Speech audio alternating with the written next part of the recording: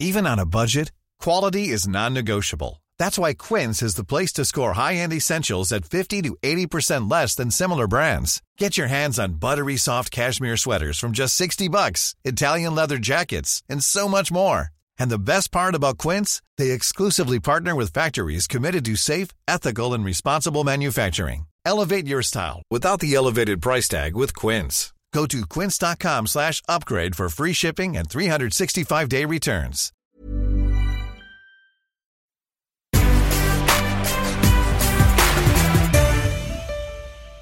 Welcome to Global Change Agents with me, Leanna Brinded, the Digest Edition, a podcast brought to you by Yahoo Finance UK.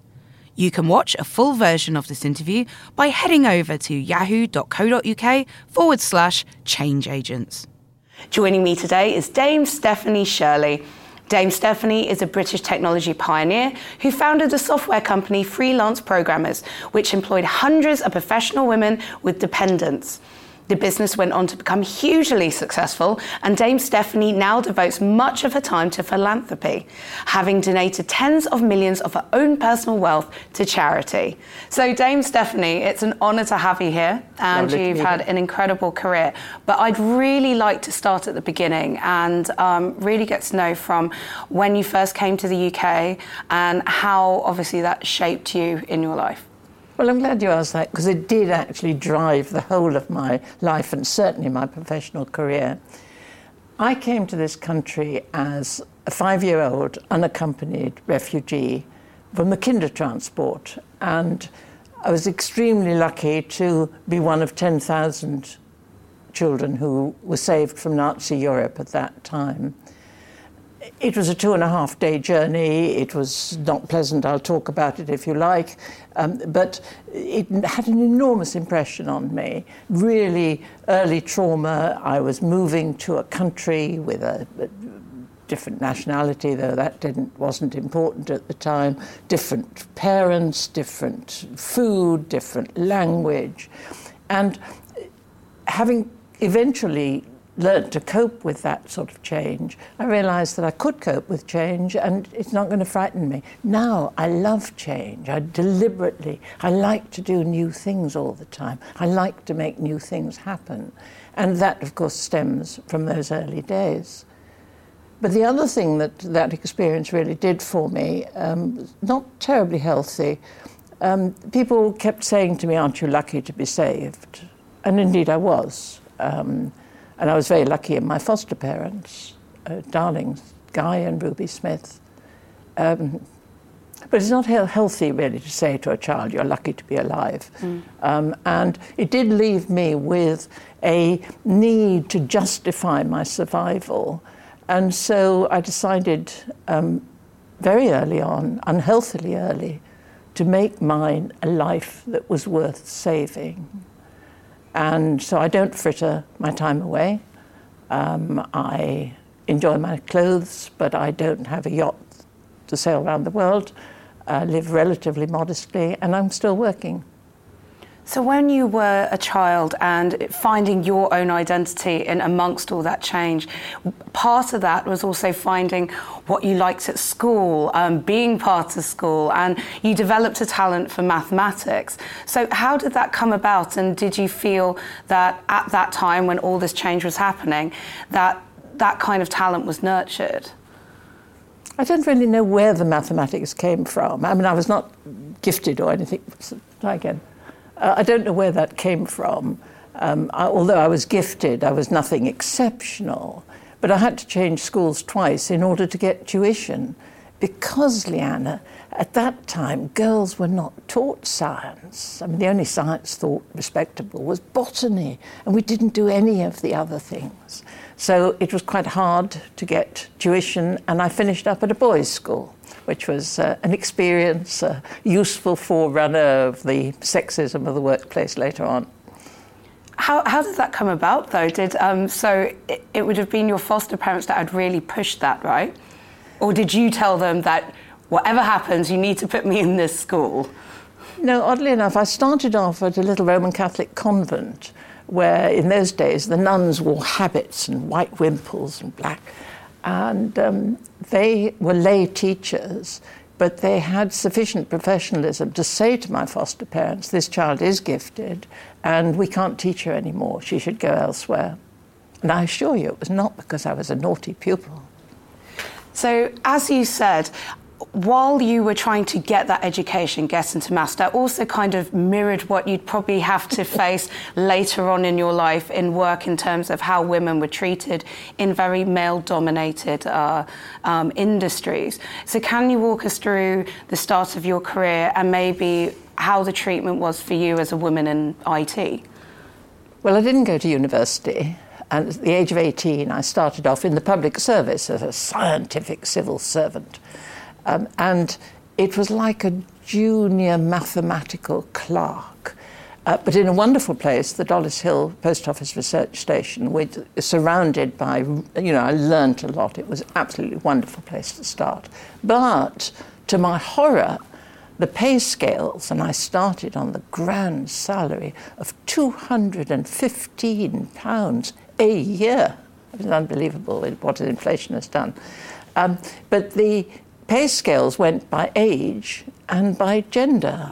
There was one pay scale for men and another much lower pay scale for women. And I found that was really, I was horrified. And when handsome young men used to offer to carry my equipment for me, I had one of these great big comptometer things. I used to reply, and I became quite aggressive. I believe in equal pay, will carry my own things. Because nowadays, Leanna, I sort of say, oh, how kind, thank you very much. But do you feel that during that time there were any standout or light bulb moments where you're like, this has to change and I will not accept this? I think it was a gradual understanding that even in good employers, and they were good, I had a second employer, I was not going to be able to be evaluated for my capabilities or for my work. And I'm a person who's defined by their work, so that was pretty important to me. The thing that actually made me decide to go my own way was a man, not a particularly sexist one, who just sort of said, that's nothing to do with you, you're technical. He didn't actually say you're a woman, you're technical, so I was keeping me at a technical level. And once you realise that you don't have to put up with being fondled, being denigrated, people being basically smarmy, because I was a pretty young thing, but just not respected.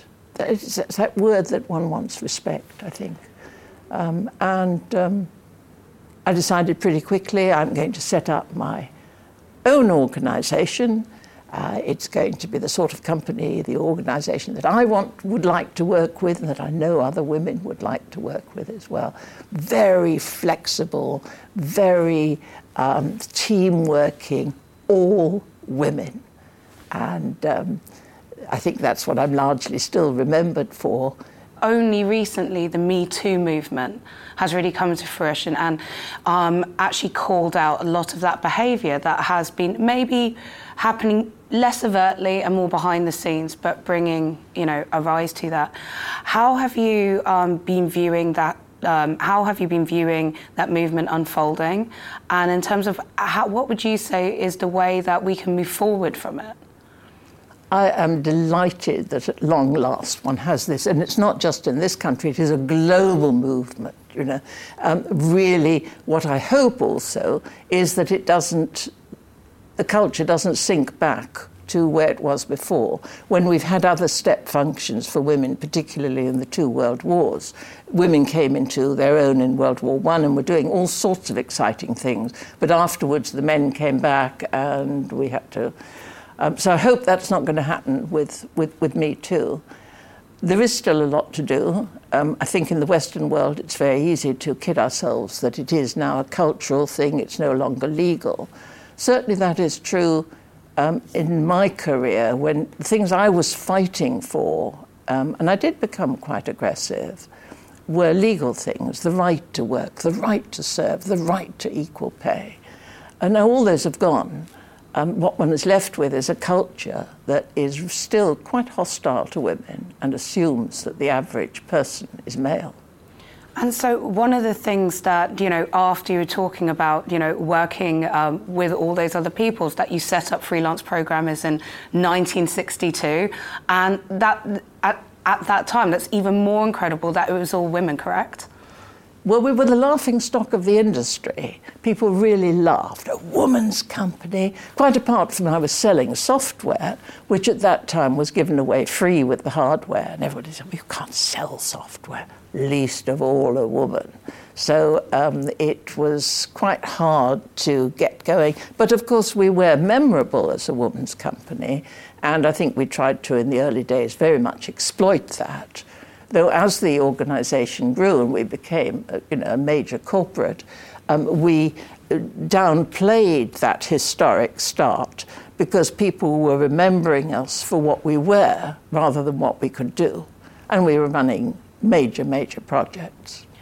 When you started the company, one of the amazing things about it was that you did something that not a lot of other companies would do as well. It was actually about flexible working time or working from home. Can you talk about when you first installed that in the company? Like, what were the things that you discovered with enabling that kind of work structure, especially all for women? I discovered all the wonderful things that women could do if you gave them an environment in which we're comfortable, in which we are able to combine professional work at a high level with perhaps family responsibilities. Some people were caring for disabled partners. Mostly we were caring for young children. So the vast majority of our early staff were in the age range of women who had children from 0 to about 7. At that time, people tended to go back to work. It was conventional to stop working on marriage. People would sort of say, "Oh, you're going on working? I thought Derek had a good job." So it wasn't an environment where people were expected to go on working. Women were expected to go on working. So when that company was sort of becoming successful, growing, becoming a corporate, you very famously, it's been cited that you used the name Steve to sign letters because, as you said, the people would think it's a laughing stock that a woman would lead a company with a company full of women. So how did that come about? And when did you stop doing that? Like, when was the moment where it's like, no? I can remember when we started, Leanna, probably about 2 years in. And I was very naive. I was very simple. I didn't know anything about marketing. So what I did was I looked in the newspapers and found advertisements for companies that were advertising for programmers. And I would write nicely typed letters before the days of word processing, saying, in effect, I can't help you with a program, not looking for a programming job, but I can help you with programming. And the idea was that they should say, "Oh, come in and do our programming." But of course, nothing happened. I got next to no responses at all.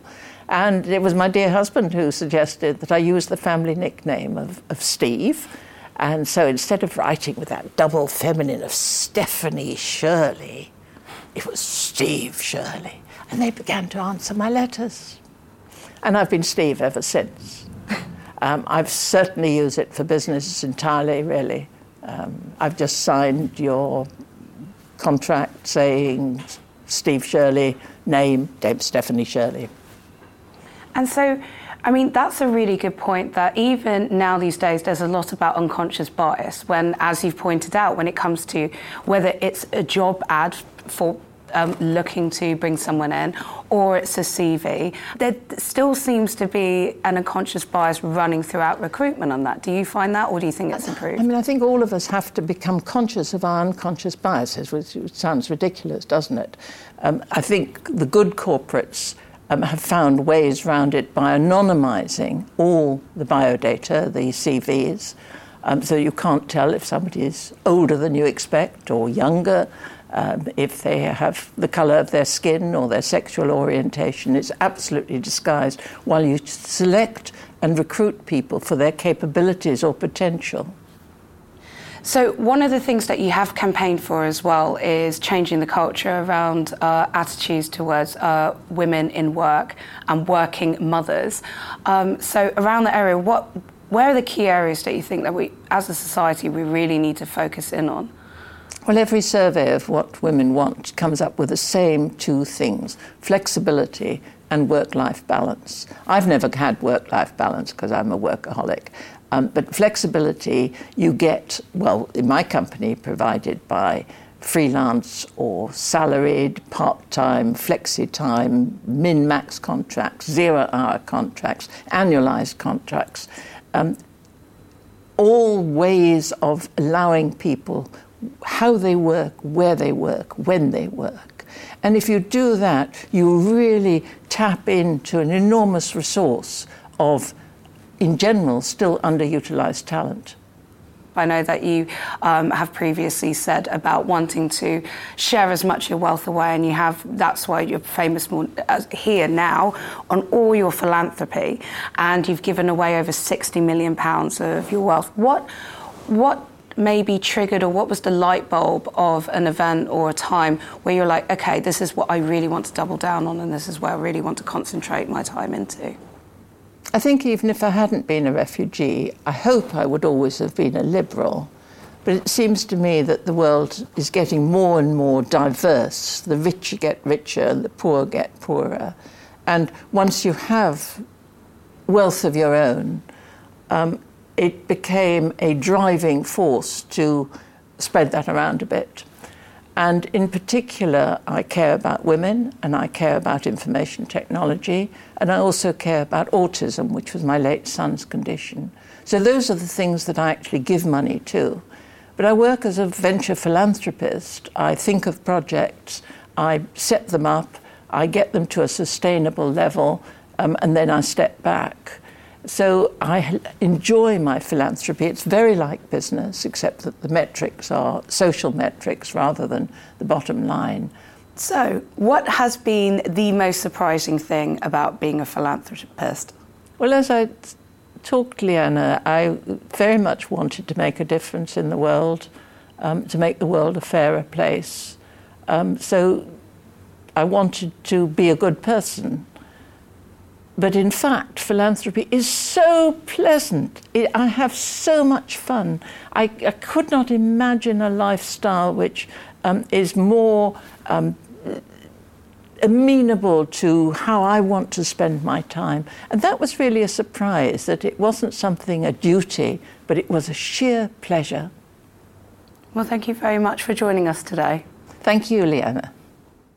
Thanks for listening to Global Change Agents with me, Liana Brinded, produced by Yahoo Finance UK. A full version of this interview can be found at yahoo.co.uk/changeagents. And for more information, go to uk.finance.yahoo.com.